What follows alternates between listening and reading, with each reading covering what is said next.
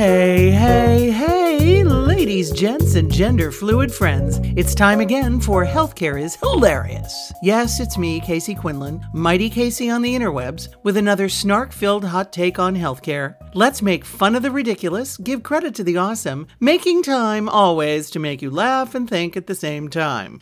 This week, you'll hear from John Wilbanks, Chief Commons Officer at Sage BioNetworks. Whoa. Yeah, that's most definitely a Nerdimus Maximus title, but John does very cool stuff around making data more accessible and usable by the research community, and he's down with the idea of data as an economic resource for not just the big money players, but also the humans who create that data. As his LinkedIn tagline says, I like making it easy to share things. We talked about digital democracy, why the medical industrial complex is so freaking late to the digital data party when it comes to making data available beyond its own castle walls, social media's data thievery problem, and my most favorite hot topic, hashtag FYPM data, the old f*** you pay me for my data thing. Here's our conversation. Explain what a chief commons officer might do. So my original job was to figure out how to give stuff away legally and ethically. And that has led to thinking a lot about all the different ways we bring data into platforms, use it inside platforms, and move it off of platforms to users. And thinking about all the systems, tools, and processes that we use to do that, which we loosely call governance. Yeah, governance is a term that I find is useful when you're talking to people who have a certain amount of understanding of the topic at hand. But even using that word or even the word commons, when you're just talking to an average human, some guy, or gal, some person out there, that they'll be like, I don't understand. And you can see their eyes glaze over. This is where, at a cocktail party, I would say I like to help people share their data in ways that make research go faster, but are also ethical. Yes, and that's the important part. Okay, now we'll dive in. It's been an interesting last few years in the data world, in that Chinese curse sense, may you live in interesting times. For the concept of digitally driven democracy, I mean, just look at what happened in the Arab Spring, which was supposed to deliver all sorts of awesome, ended up, whoops, no, I don't think that's where we ended up. Right. But, what's your take on how a citizen-focused data commons approach might help fix this mess we find ourselves in? The reason I like the commons is that it addresses some of the reasons I think why digital democracy has failed the last 10 years or so, which is digital democracy, including a lot of the open source parts of it, are based on individual action, right? So if I have an individual right to my photographs, then it doesn't matter if I give them to Instagram because that was my choice. And, it's led to this sort of distaste for doing things as groups that I think has made it pretty easy to atomize and fracture us, right? And that's what algorithms are best at, is they slice and dice us into smaller and smaller groups, but we don't know how, we don't know what those groups are, right?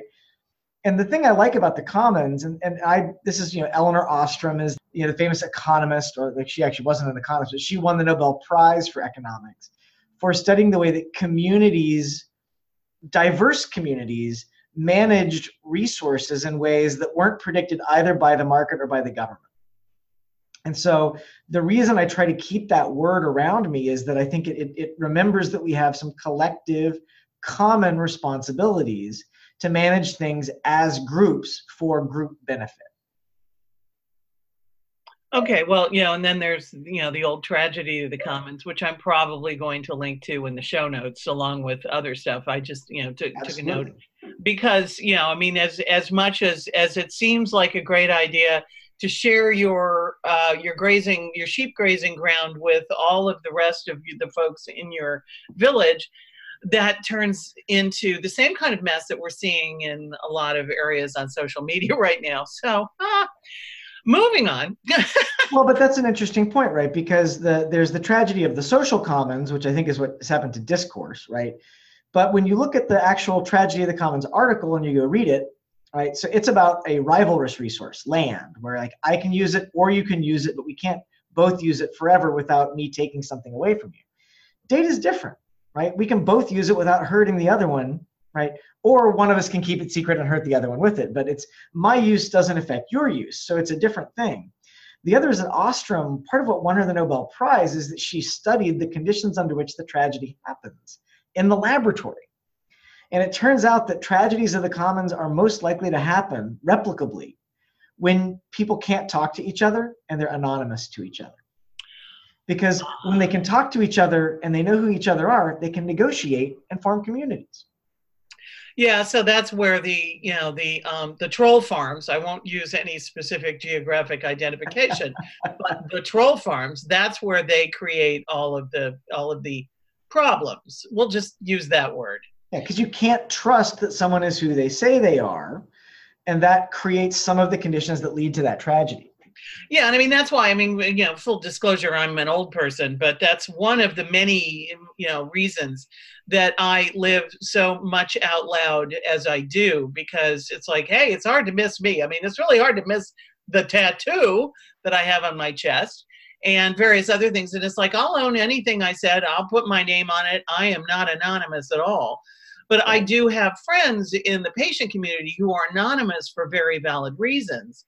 Right. But who also end up getting called out in the same way. There have been a couple of interesting sort of arguments, to put it politely, that I've witnessed on Twitter that have had people who were anonymous for valid reasons get called out as being some kind of a liar, or right.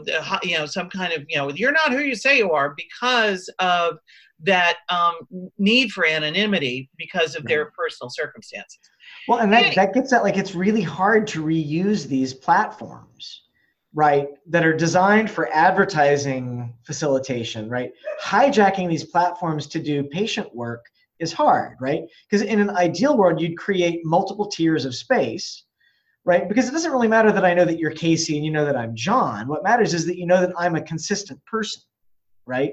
So a pseudonym ought to be fine, right? But we don't have these sorts of safe spaces. I mean, this is something Andrea Downing has shown on Facebook, right? Like, patient communities on Facebook, even if they're private groups, aren't safe spaces, right? And so there's this conflict between the systems that we've got, which really accelerate tragedies of commonses, right? In lots of ways, right? Because Facebook is the rancher that's eating up all of the grass for all of their sheep, right? Yeah. Right? And I say this, my wife used to work there, right? Like, it's like I'm not unconflicted here, but they're the rancher. And so how do you live inside a world where you can't really opt out of their platforms meaningfully? And that's where all of your community is. Those are non-trivial questions. Yeah, and I have a presence on Facebook. I have multiple presences on Facebook. They're all me, and they're all traceable to me. And then I also run Facebook pages for clients.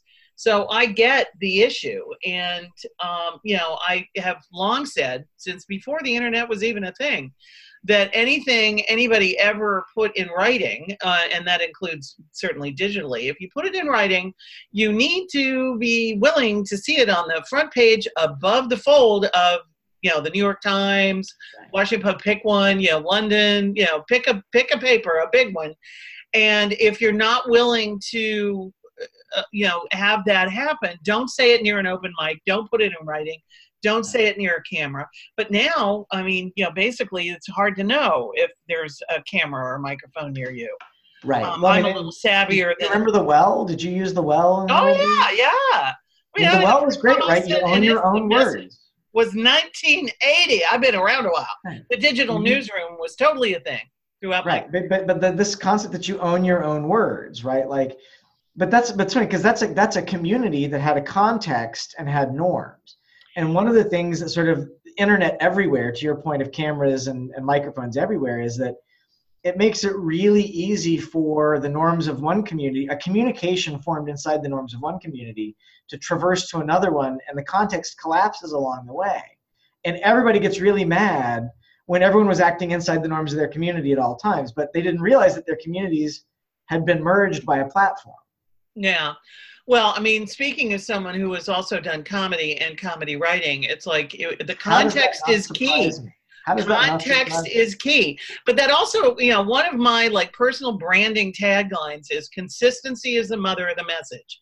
In other words, if you are consistent and you are authentically you, then yeah, you could get in trouble every once in a while, but you will usually be able to, if not completely explain away any misunderstanding, at least provide the context that will keep people from defenestrating you in public. Well, and you can leverage a certain amount of trust that comes from that consistency, right?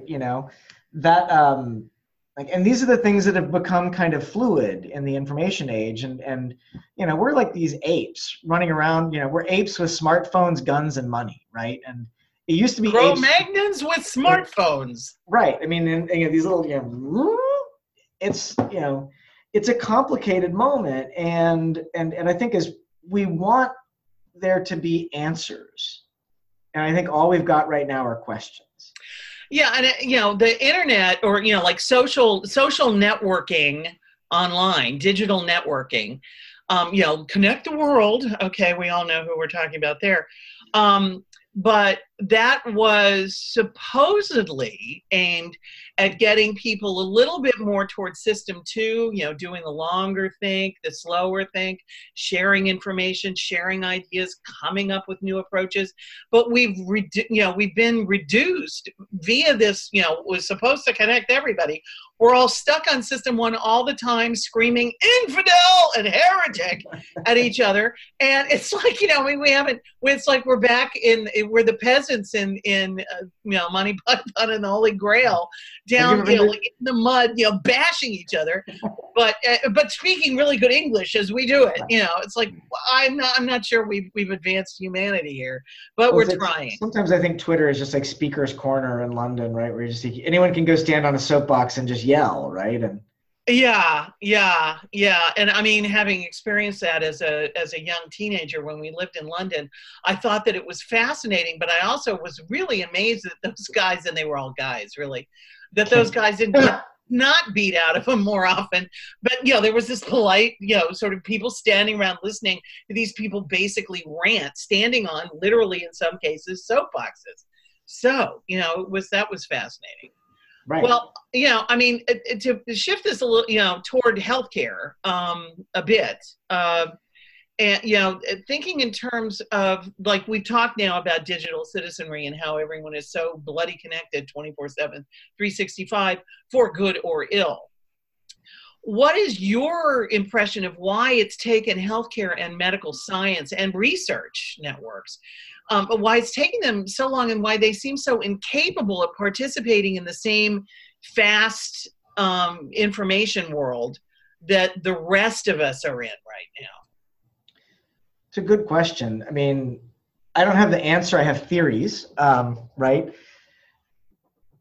I mean, the sort of the cliche answer is regulation, right? And I think the regulation is a part of the answer. Right? Regulation makes it much harder to have your thing be move fast and break things, because you get fined and or go to jail when you break things, right? And so I think that's a real part of it. And I think that has both protected the system from innovation, but it's also protected the system from catastrophic, horrible things, right? I mean, you look at the role that social media clearly plays in some of the genocides around the world, right? It's not just the Arab Spring; it's the bad side. But I think that's the first part of the story, is that the regulations are old, and I think the second part of the story is that the regulations have been captured by electronic health records vendors. My old boss on Capitol Hill, long after I stopped working there, Pete Stark, had a piece of legislation 10 or so years ago that would have created a federal open source EHR system that anybody could have bought into at the cost of production, right? It would have been pretty significantly disruptive, because you would have had the system that small providers could buy into, that would have essentially sort of grown and grown and grown. And that got diverted into what became the giant EHR giveaway, a couple of years later, right? And what that did was just transfer tons of money to EHR vendors and put no pressure on them to act like public-facing companies, right? So I think that's the second part, is sort of the role of regulatory capture and the EHR vendors having zero interest in being part of any system other than a profit system. Yeah, so Um, there is no commons in that zone, at least no, not not yet. really, not meaningfully. And there's all these pieces that are sort of, in order to take down the building, instead of just like blowing up the building, right? Right, we're having to sort of systematically weaken pieces of supports of the building and wait for it to collapse on its own, right? And that's sort of what meaningful use, and that's sort of what FIRE and SMART are doing. That's sort of what the ONC mandates for interoperability. All those things are eating away at the foundations, and eventually the building's going to collapse, and they're going to be like, where's the commons? And that's sort of like, well, first we have to clear away all the rubble, and then we have to plant, and then maybe there'll be a wetland, right? So those are sort of the business and government parts. But then there's the whole, like, people are complicated. Biology is complicated. We walk around in a complicated world and make choices that are hard to capture and track. And so, but is that really true?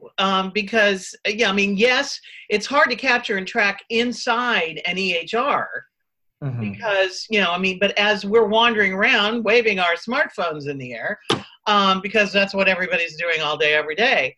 I don't know if you saw the New York Times piece, that one with, it's like your smartphone knows where you were last night and it's not keeping it quiet. Right. And then the sort of the pushback from industry, and it could be any one of a number of industries, but everything from the smartphone people to the ones who buy the data, that is like, well, but it's anonymized. Well, I'm sorry. If you have followed me from my house to the doctor's, and my house to and I keep coming back to that house, you know who that is. That's Absolutely. Me. I'm the only person who lives in here. Absolutely. And, so it's like we're supposed to be expected to give up privacy and to give up this what is turned into the gold of the digital economy, which is our data, in exchange for, better ads for a bunch of crap we don't need. Or maybe it's stuff we do need or we do want. So that ad might have been useful. But man, that's an awful lot of commercial messaging just aimed at my head. It's exhausting. Well, not to mention it can be repurposed for surveillance state immediately, right? But this gets to the hard part, which is that data is really useful for advertising and surveillance and like arresting people and, curtailing speech. And I think it's actually really useful for social determinants of health, right? Like knowing how often somebody goes to McDonald's by the time their phone spins in the drive-thru, right? I pay cash at McDonald's because I still like it, even though I know I'm not supposed to, right? And I pay cash for it, but my phone knows I'm cheating, right? Yeah, your phone knows you're there. Right? But because normally, pay cash for your Doritos is one of the lessons of the New York Times article, in my opinion. True. But like, take something like trying to use the phone to do phenotype for health, right? So we did this, Parkinson's study. It was the first big one we did with Apple and the research kit framework. It's hard for us to figure if your gait is different because your illness is worse or better that day than because it's icy or you're wearing clown shoes, right? So there's this uncanny valley, right? And so I'm going to be bad and make an analogy from pornography here, right? That's cool. Which is that there's this concept in animation and pornography animation of the uncanny valley, right? Which is robots and animated people and robots look human and pleasant until they approach a certain accuracy. And we respond well to them emotionally, right? Or in porn context, right? For whatever one interprets what respond well means in that sense. But as they approach some limit to each person, we begin to respond very negatively to them, right? Because it's close enough to trigger us to recognize all of the things that are wrong. Right. And then you have to get out of that valley. And so like CGI, for movies has sort of gotten through that, right? Like now a CGI person, human, looks human enough that we can more or less tolerate it, right? It may be the same thing with sensing, which is that the more data you get, the more variables you have to confront, which is why sort of studies are so airtight and bounded, is that it lets you reduce the variables and the complexity and figure out if a thing affects another thing. Whereas you're like, right. We just don't know why John's data changed that day. But I think that's where it goes, right? And that's really interesting because that happens completely outside the regulatory capture problem, the regulation space, and the vendors who have done the capture. But it puts you into this other space where the big platform phone vendors and media vendors, and they have their own form of capture already, and so it's sort of like, do you want to jump from the frying pan to the fire, or from the fire to the frying pan? Yeah, and people are not generally asked in any meaningful way that leads to actually informed consent. We're down to that no one reads the terms of service thing. I mean, Jesus, it's a 6-point type. It's on a mobile phone. It's like, come on, I just want to get the app. And, I want to do the thing that I was going to do. And so, they skate past all of the informed consent about what's happening with right. the personal stuff, and personal devices, being online, pick one. And then on the industry side, and there's the healthcare industry, which is heavily regulated, and then there is the communications industry, which is also to a decent degree, noticeable degree, regulated in one way or another. But it is kind of like a Wild West out there right now with the digital side of the house, particularly platforms like Facebook and large internet companies like Google. And oh yes, just Fang, I'm looking at you. And everybody knows where we are and what we're doing 24/7, 365. And by everybody, I mean these big players who are using the data that we generate, consciously or not, to do things for us or right. to us. Often it feels like to us. And meanwhile, there's this ginormous trillions and trillions and trillions of dollars going all everywhere over our heads. But meanwhile, income inequality, there's just a whole bunch of factors economically here where the average citizen is getting kind of, stuck with the bill for a lot of stuff. Meanwhile, a whole bunch of people are making money off me. And I'm like, wait a minute. So that's where my, sort of hashtag FYPM data thing comes from, which is fuck you, pay me for my data. Boy, I've become boring on this topic. I did a whole thread yesterday in response to something Lisa Simpson from Academy Health put up. And I got a thank you from the guy who wrote the original piece. So maybe it was worth it.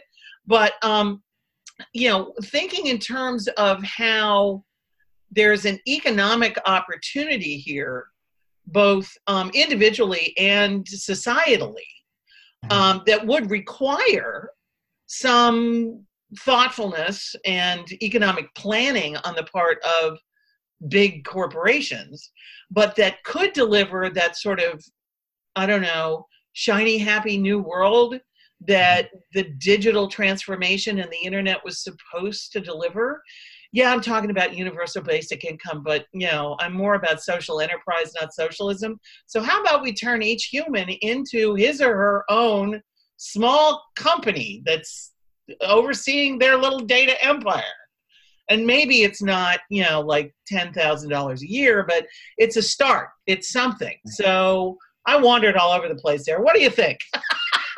I'm not opposed to a payment model for data. The thing that I worry about is that the actual value gets generated in the aggregate, right? By the aggregator, which is why when you look at people pushing property rights for your data, they're all for-profit companies. And almost none of them have any lawyers or have a plan for how to create the property right in less than 10 years. Because you got to go to WIPO in Geneva, you got to go to the UN. It's a 20-year process. The Marrakesh Treaty for blind access to ebooks took 20 years. So there's a reason why aggregators like this model, and it's the same reason Instagram likes copyrights. Yeah, you've got your copyright, but if you want to use Instagram, you got to give them all the rights they need to do whatever they want, right? Yep. Property rights don't fix this. I think collective action fixes it, which is, what I'd like to see are some open source platforms that patient advocacy groups and other communities can form their own aggregations on and make negotiations to get a piece of the real pie. Because what I'm afraid of is Google says your data is worth $80 a year to them. So they just pay you $80. And for $80, you gave away your digital self, right? And they're making billions off of it. And they say, well, we paid you, right? Yeah. What you really need to be able to do is to negotiate with them as a community that represents a threat, right? And in health, that works because you want to study communities, right? In order to get through the FDA, you've got to have a narrow community that you go after, whether that's a disease indication, a genetic indication. And so by saying, listen, we have leverage, we're not going to enroll in your studies, right? We're not going to participate. We're not going to do real world evidence for you. We're not going to do any of this stuff unless you cut a deal with us as a group. So my modification to your hashtag is to change the M to a U. You pay us. Okay. Right? And to agitate for these open source data platforms where you can form and pool your data in a format that is computationally attractive to a researcher, and you can negotiate deals as a group. Because I think, and then the other thing I think we need are, universal basic income, universal health care, right? And then criminal penalties for doing bad things with people's health data. Right? Because that would be lovely. Just a third one I'd take. Yeah. Because I think what people want when they say they want control over their data or ownership over their data is they want a bundle of things, right? They want freedom from exploitation, right? They want to not get screwed by someone arbitrarily on their insurance or their health care. Same thing with people that they know and that are related to them. They want some sense of comfort that they are free of surveillance. They want some sense of power and agency. And so what we want is a simple answer to that. Well, if we give you a property right, that'll fix all that. And it doesn't, man. Like, as a photographer, my copyright doesn't give me power against Instagram. No. And if I have a property right on my data, or even this collective right on data, and I go to the ER and they make me sign a document that transfers everything to them in order for service, I have to sign it. And so we have to change the system. You can't get what you need unless you give stuff away. Right. And it's like that, but this is how we do it. What? And and that's where you could say, this is why it's important that no one who gets, so let's say that, I trade it to the ER or to the emergent or to the ambulance, right? Or to Uber, because Uber sent me my ambulance, right? but it's illegal for them to use that data in a way that hurts me. It's illegal for them to sell that data, right? That achieves a lot of these goals in a way that doesn't require destroying the entire system we've got, because like any approach that requires the destruction of the entire system we have, to me, is probably not going to happen in the next 10 years. And I'm worried about what happens in the next 10 years. Yeah, well, I worry about what's going to happen in the next 10 weeks sometimes, but exactly. But 10 years definitely. We're going to rip the whole thing down. I mean, if Bruce Sterling said this, right? If you want to be the phoenix, you got to own the fire. Exactly. Right. Exactly. And so, what are you going to do? What are we going to do now? Right. There's going to be a legislative opening next year, right? In a couple of weeks, for legislation, at least in the House in the United States, to do some of this. It won't pass the Senate. It won't get signed. But in 2021, the window may well be wide open to fix some of this stuff legislatively. At the same time, right, this is why I do what I do, is like, we work on building one of these platforms. Right? We're a nonprofit, but we run cloud things that look like things that companies run, but we give them away for free. And if you really wanted to abuse Amazon through us, we would just pass through the Amazon fee, right? It's like a universal dial tone as opposed to a smartphone. Think about how different it was. Like, I'm in my mid-40s, right? When I was a kid, everyone had a freaking phone. You had a right to a phone, right? It was a utility. Right. And so I think some of these technical things, like, we need different players to pop up, take the responsibility to run utilities and serve those out to patient advocacy groups. They don't have to use the big, terrible platforms. And then we have a responsibility collectively to, to be like the AIDS patients in the 80s with the FDA, but to do that with Congress and the FTC. Right. Silence equals death. I was there, Charlie, because you said you were in your mid-40s. I'm in my later 60s. So, it's like I remember rotary phones. I remember rotary. The first phone I had as an adult was a rotary phone.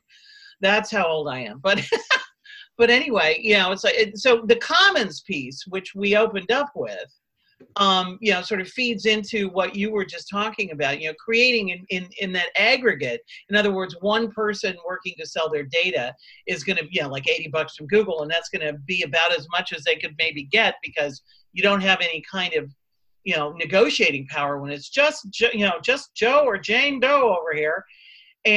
But if you band together in large groups, and then and create a commons for yourselves, and then go out and negotiate who wants to access our commons. This is the licensing fee.